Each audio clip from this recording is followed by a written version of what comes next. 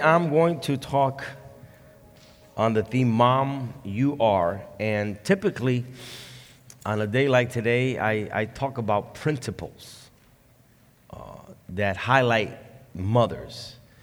One of them that I usually do is I encourage husbands to, on a day like today, to take their wives out to eat. And the women said, oh, yeah. No cooking today, women, no cooking. Okay. And I usually give pointers and tips and things that highlight moms. But today, I want to share a message God put in my heart. I would say maybe 4 days ago, I had emailed the team the original Mother's Day sermon I had prepared a week ago.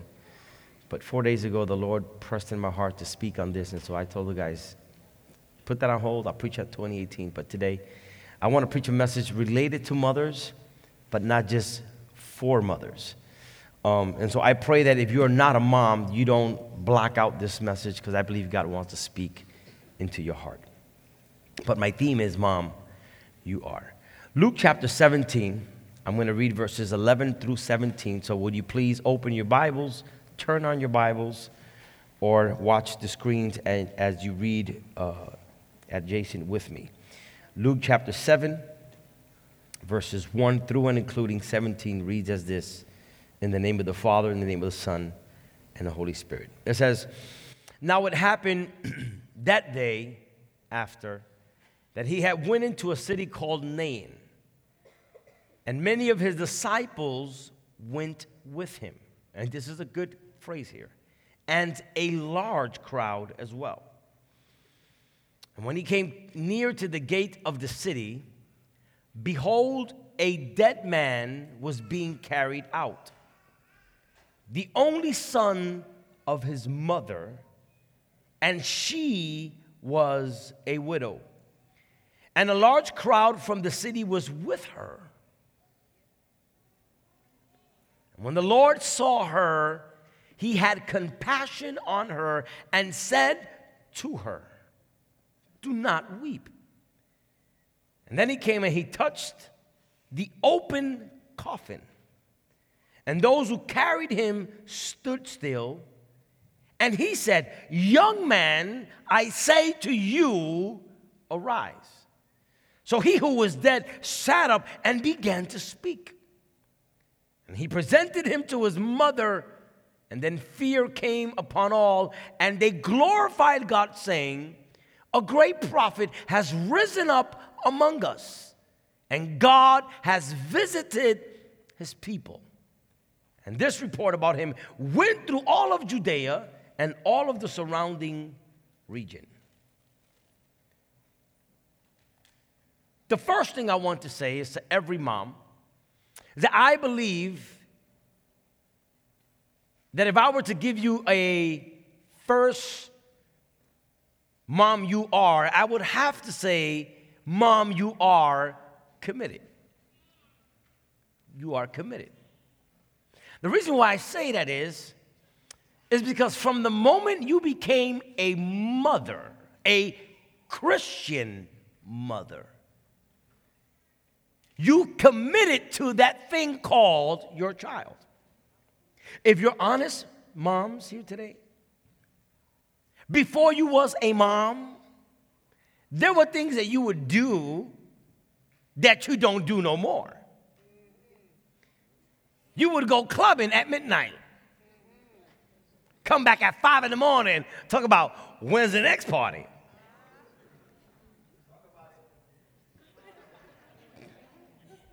But from the moment you became a mom, no, I can't hang out at nighttime because I got to take care of my baby. Can I get an amen? Amen? Children have a way of changing mamas. And a Christian mom is a committed mother. A Christian mother is a mother from the moment of conception. She begins to live a different life. The moment she goes to the doctor, hey, you're positive. From that moment, her life changes completely. To the point that she's like, I don't feel well. Girl.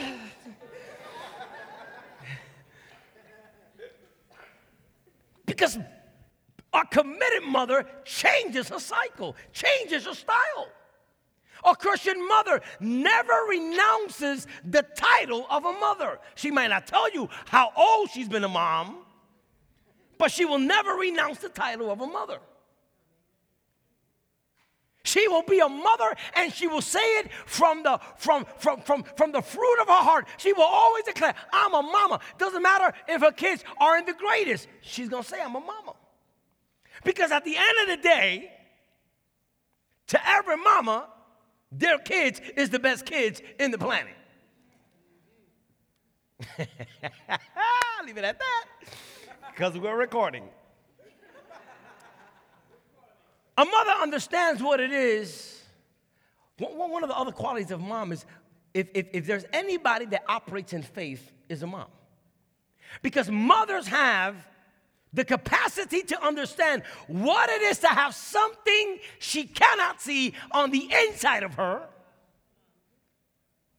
And even though she can't see it, she knows it's there because she feels it.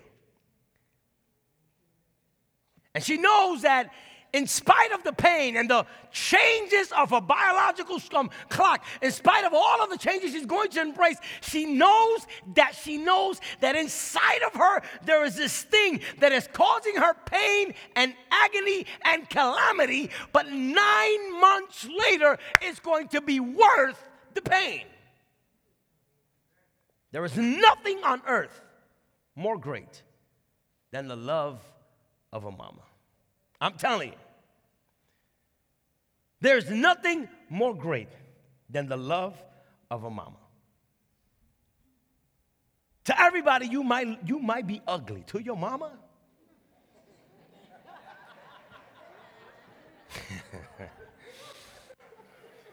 it's like that joke I heard. I heard a joke. A kid says, my mom, everybody's calling me a big head, mama. They call me big head. She's like, you ain't got no big head, boy. Don't listen to them. You ain't got no big head. What big head? There is nothing on earth greater than the love of a mother. And in this biblical narrative, we see Jesus that made it his business to resolve an issue in the life of a mother. Now, Jesus had a fame. He was known for this. He had a fame of going to every funeral service and disrupting the service. Whatever funeral service Jesus would go to, dead people would start raising up. And Jesus shows up in 3 funeral services, and in 3 funeral services, he causes resurrection. The first one we find was Lazarus, who had been dead for 4 days. And Martha and Mary come crying to Jesus, Lord, if you'd have been here, my brother ain't going to die. And he says, Mama, I'm the resurrection and the life. He who believes in me, though he's dead, he shall rise. And then he stands in the middle of the tomb and says, Lazarus, come off. And this guy gets out of the tomb, rises from the dead, and changes the funeral procession. Second time, we see it in Jairus' daughter. God raises his daughter from the dead. And the third, we see it in this narrative, the widow of Nain. And one day I will preach on 3 different resurrections. One has to deal with the resurrection of siblings crying out for a miracle. The other one has to deal with resurrection of a father crying out for his daughter. And now this is the resurrection of a mother who has a son who is dead. Now, the Bible contains a series of things that are happening in this scripture to let us know the geographical location, the emotional status, and also from the arena of topography, he's also going to tell us exactly where this scenario is happening, because all of this has a lot to do with why Jesus is performing this miracle. First of all, let me say this. For this woman to lose her son was more than just losing a son. And I don't know what's worse than losing a son. But this son represented more than a son to this woman.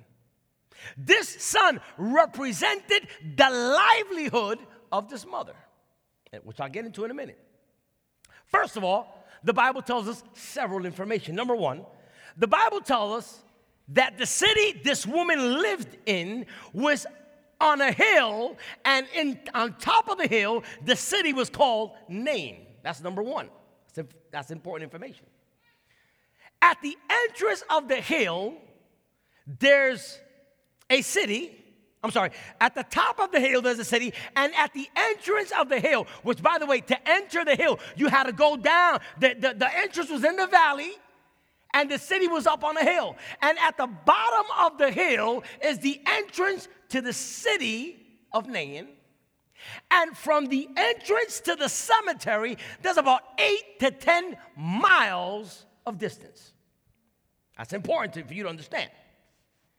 Because you have a woman who is coming down a hill, going through the gate down the hill, getting ready to walk 8 to 10 miles to the cemetery. And it is in this specific scenario where this woman meets Jesus. I'm going to say it again. She lives in a hill. She comes down the hill. She's at the gate of the city to go 10 miles to the cemetery, but at the gate of the city, she finds Jesus. You missed it. I'm going to say it again. She lives on top of the hill. She lives in the pinnacle of success. She lives up in glory.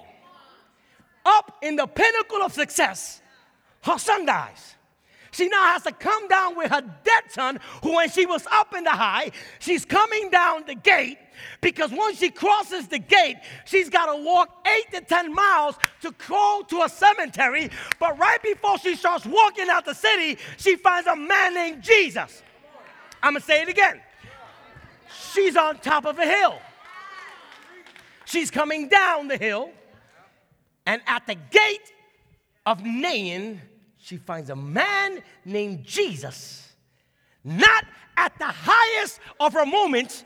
She found Jesus at the lowest of her moments. And I want to encourage you, because many of us only see God when we are at our apex of success. But I thank God that my God is not only the God of the heights, He's also the God of the lows. He's also the God of the valleys. That's why David said, yea, though I walk through the valley of the shadow of death, I will fear no. God of the valley.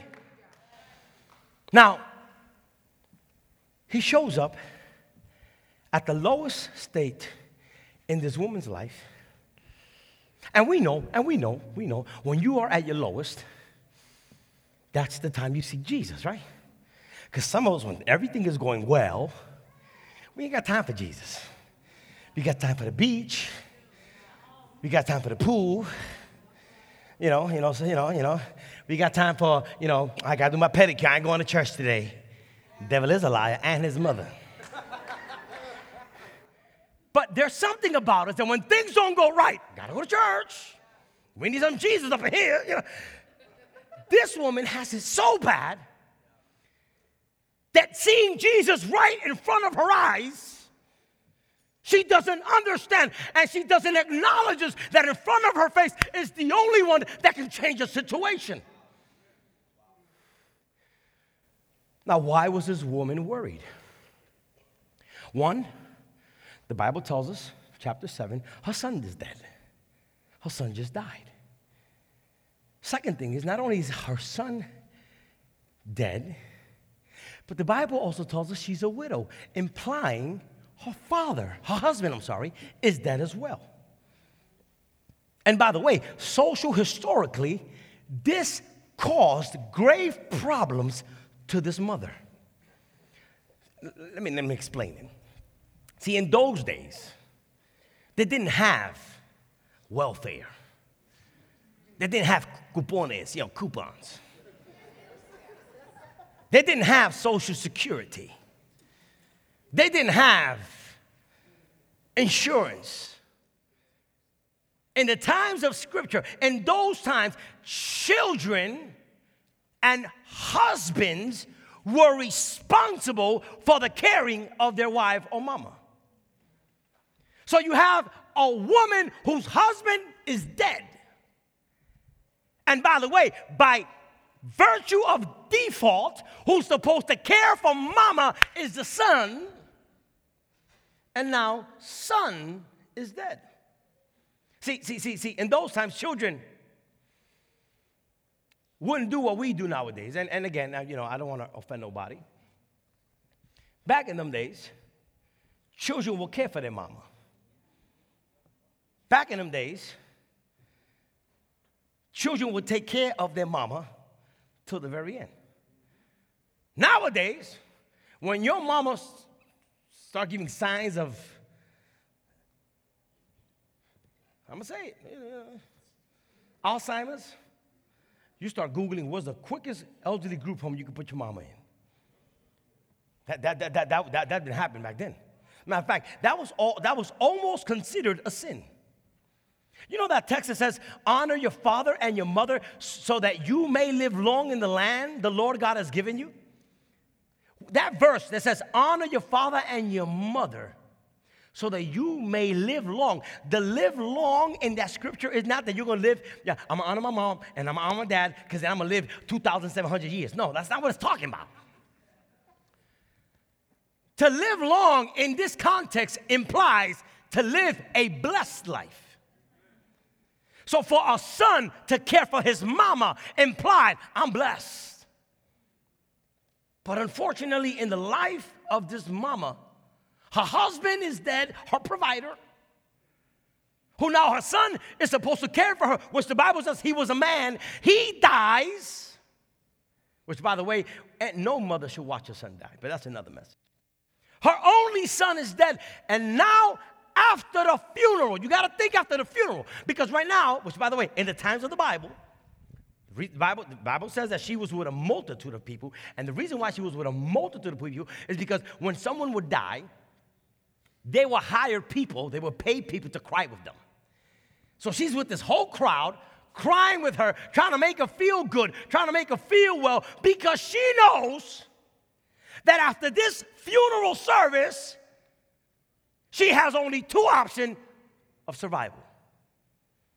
Option number one, become a beggar. Live on the streets and beg. Option number two, prostitution. So while she's crying the death of her son, in the back of her mind, she's thinking, I got to make a choice.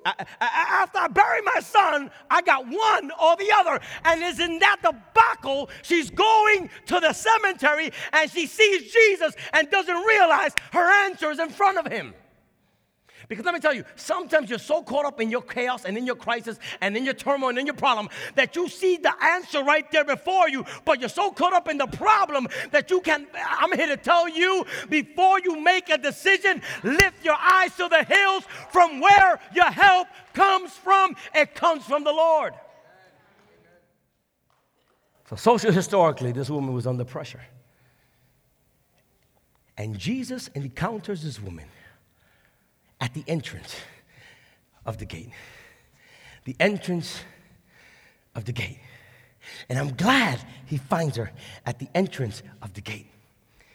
Because depending your perspective, if I stand in the gate, for some it means I'm walking out. For some it means I'm going in. And I'm glad that my God is a God of transition.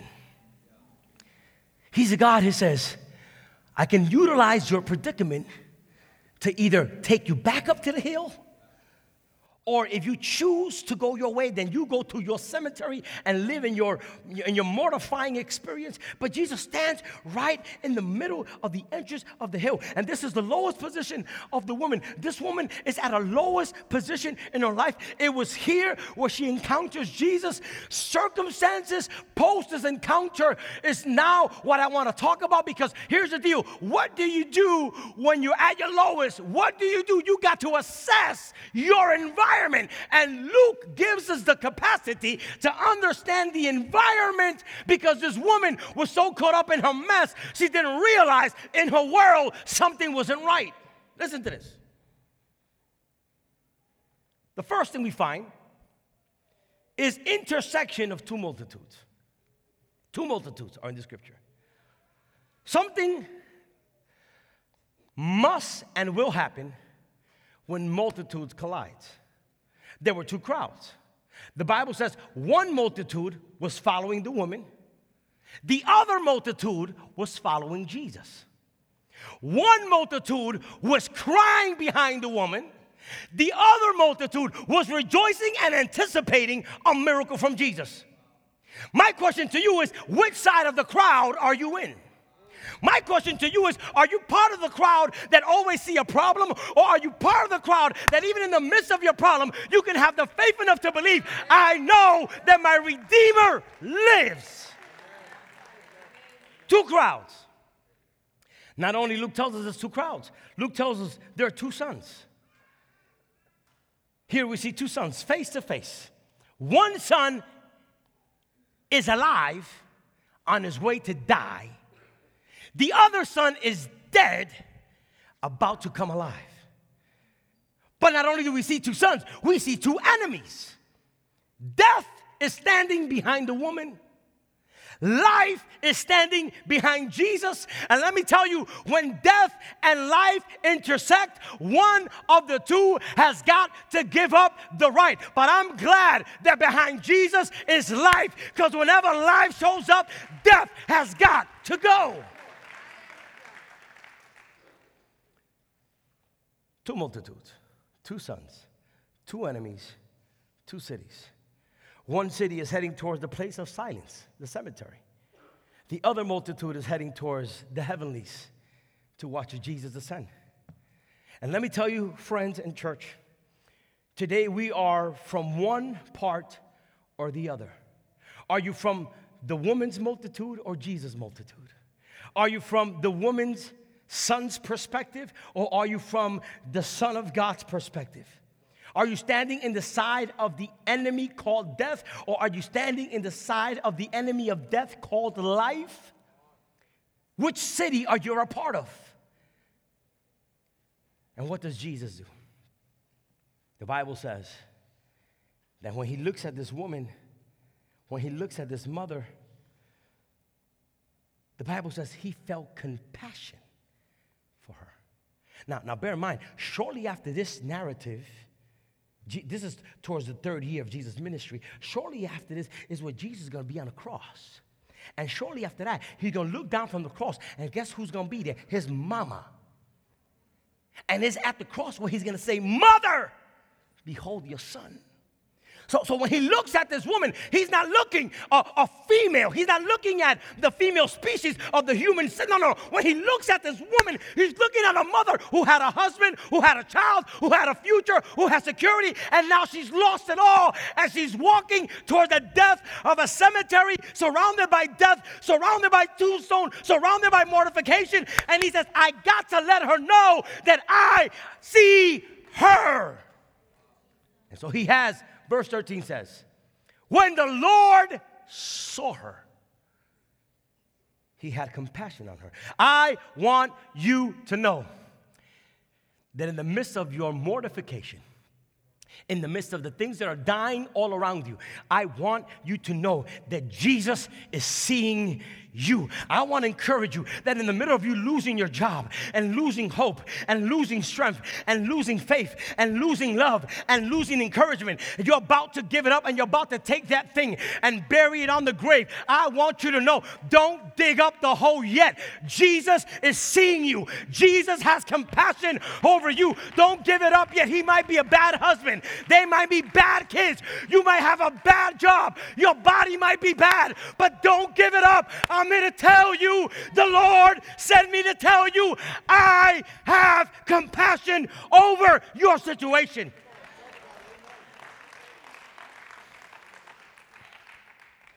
He had compassion over her, but the problem is, this woman wasn't looking for a miracle. She wasn't looking for a miracle. She wasn't even asking for one. As a matter of fact, when the woman and Jesus bumped into each other, she didn't even ask him for anything. Because she came to the point in her life where she said, I don't want it. It's a wrap. It's over. And I'm glad. You know, the Bible says, Jeremiah 33:3, call unto me and I will answer you. But I'm glad that sometimes when we don't call him, he still answers. There's sometimes when we say it's dead, God, no, it ain't dead yet. There's sometimes when we say I give up, God says, no, you don't give up yet. Because I'm glad that God don't give up the way we give up. Because if God were to give up the way we give up, we will be depressed, we'll be broken, we'll be hurting. But I'm here to tell you what the Bible says. Let the weak say I'm strong. Let the poor say I'm rich. And I can do all things through Christ who strengthens me. No one in the crowd, in the woman's crowd, solicited help from Jesus. Now, if you go to Jesus' crowd, everybody's saying, Lord, touch me. Lord, heal me. Lord, minister to me. Lord, and if I was in the woman's crowd, I'd just copycat everybody else. But that didn't happen. She wasn't expecting anything from Jesus. She was simply on her way to bury her dead son.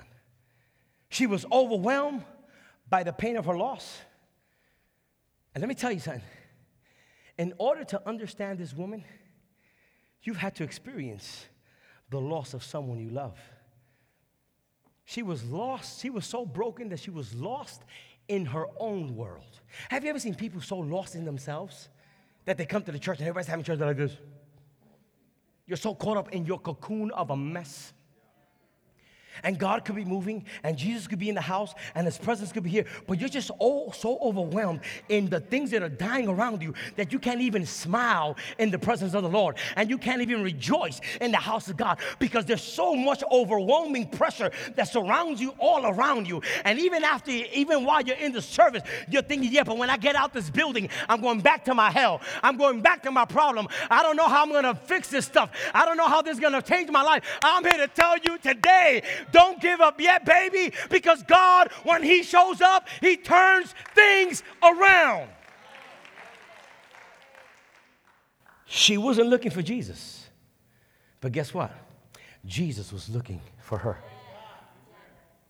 And not only does he seize her, he acknowledged her condition.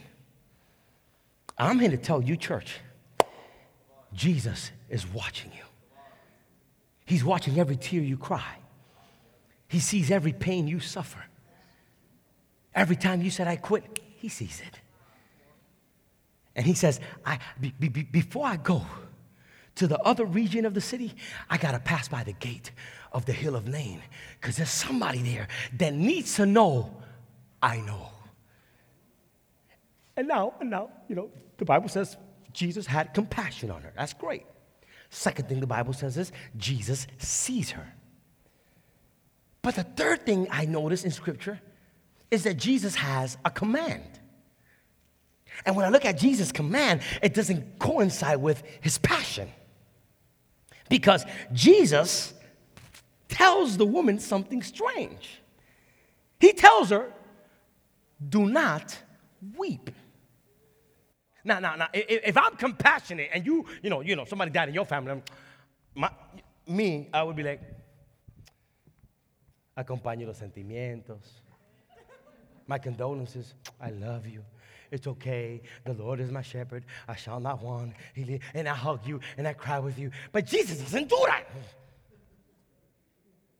How could you be so compassionate to the point that you tell somebody who's crying, stop crying? If you're compassionate, here's the tissue, baby. Here's the tissue. Here. Dry your tears.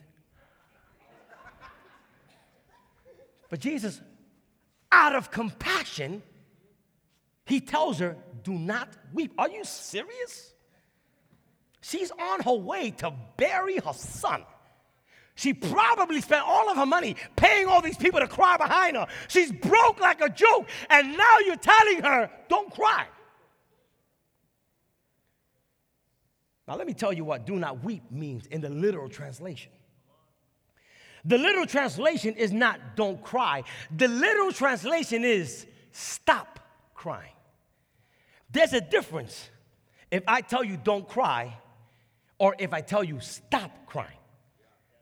Jesus didn't tell her don't cry, because to tell her to don't cry implies he doesn't care for her feelings. But to tell her stop crying implies I'm here and I'm turning this thing around.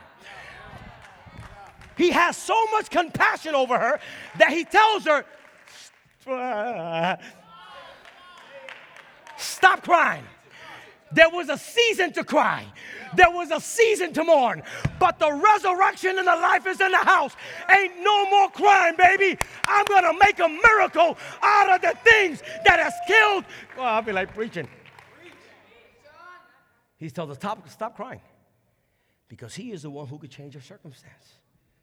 Therefore, the presence of Jesus in the life of a mother makes the whole difference in the world. Let me tell you, mama, you might not have nothing, but if you have a Jesus tell you stop crying, you know what that means? God's going to make a way. That's when they tell you, man, give up on your son. I ain't going to give up on my son because God told me stop crying.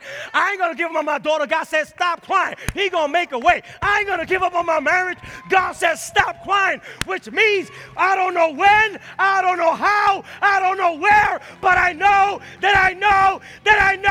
that he's going to make a miracle in my life. And then Jesus' compassion. Well, we got to go home. Jesus' compassion. Jesus' compassion. No, Mother's Day, the reservations. I don't want to say reservations. Jesus' compassion breaks all the rules. Jesus' compassion breaks protocol. The Bible says that then Jesus is something unorthodox, something that will classify him to become ceremonially unclean. The Bible says, he tells her, stop crying. And then he takes his hand and he touches the coffin. You have to understand, for a rabbi to touch the dead was ceremonially unclean. And Jesus stands in front of the sarcophagus, the dead corpse. He stands in front of this coffin and he touches the unclean because he's so overwhelmed by the pain of his mother. He's so overwhelmed by the pain of this mother that he says, I know that doing this makes me wrong before the Sanhedrin and the Pharisees and the tabernacle, the synagogue, but I'm willing to look bad before the world in order to touch a broken, hurting, calloused mother. There are mothers today that know they know what it means to do what Jesus did. Jesus was willing to be talked about for the sake of this woman. And there are mothers here that you've done stuff you thought you would never do, but for the sake of your kids, can I get it? Listen, I seen my mama when I was a kid. She would never do this. Before she got married, my mother had like heels like this. My mother had a big, I don't know, moño. Looked like the Tower of Pisa, like on crack. Elegant woman. Elegant woman. When my mama had us, I saw my mother stand on cheese lines, getting free cheese. Because when you're a mother, you do whatever it takes. And she was standing there waiting for her blood. Y'all know what I'm talking about. Y'all whippersnappers know what I'm talking about. Y'all don't remember them block of cheese you used to get in New York? I seen my mother get on the cheese lines. Because mothers do anything for their children. I've seen mothers put their houses up to pay the bond of their child in prison. I've seen mothers do that. I've seen mothers separate from their lovers because their lovers are abusing their kids. I've seen that. Mothers will do anything. Mothers will do the unimaginable for their children. And Jesus says, I got to restore this woman. Mother, look at what Jesus tells this woman. when he resurrects the boy, look what he tells her. He tells her, woman, behold your son. It's interesting. Luke chapter 7, verse 15 says, so he who was dead sat up and began to speak, and he presented him to his mother as if to say, hey, mother, this is your son. Why you present him to her if you know who he is? Because it was symbolic of what Jesus was going to do at the cross as he presents his mother to John. So in conclusion, Mom, I want to tell you here before we go home that you are important. Mom, you are important. So important that God was willing to go to the gate of the city called Nain to find you in your brokenness. Mom, you are necessary.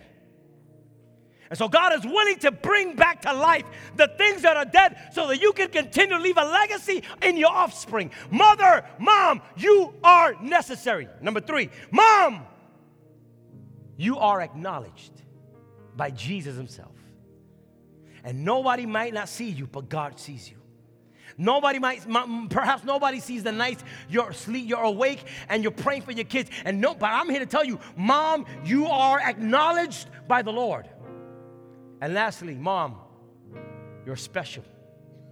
You're so special, God is willing to get dirty and become unceremonious and break the rules just for you. And so, I'm done. We got to go.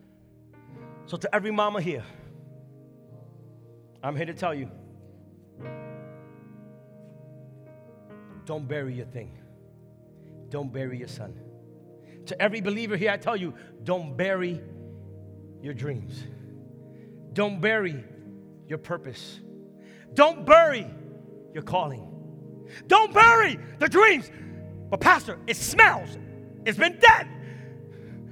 Don't bury it. Don't bury it in exchange. This is what I'm going to tell you. Don't bury it in exchange to prostituting your calling over your life. Don't bury the thing in exchange for living for money and handouts. Don't trade it in exchange. Don't you dare bury your son for a 9-to-5 job. Don't you dare bury your son and prostitute your calling. You know God didn't call you to do that. You know there's a calling upon your life. It's easy to give up. It's easy to bear. It's easy to say I'm done. But I'm here to tell you the resurrection and the life is telling you stop crying. I'm going to turn your circumstance around. So what are you going to do? Are you going to keep crying and explain your pain to everybody else so everybody can feel sorry for you? Or are you going to say, Jesus,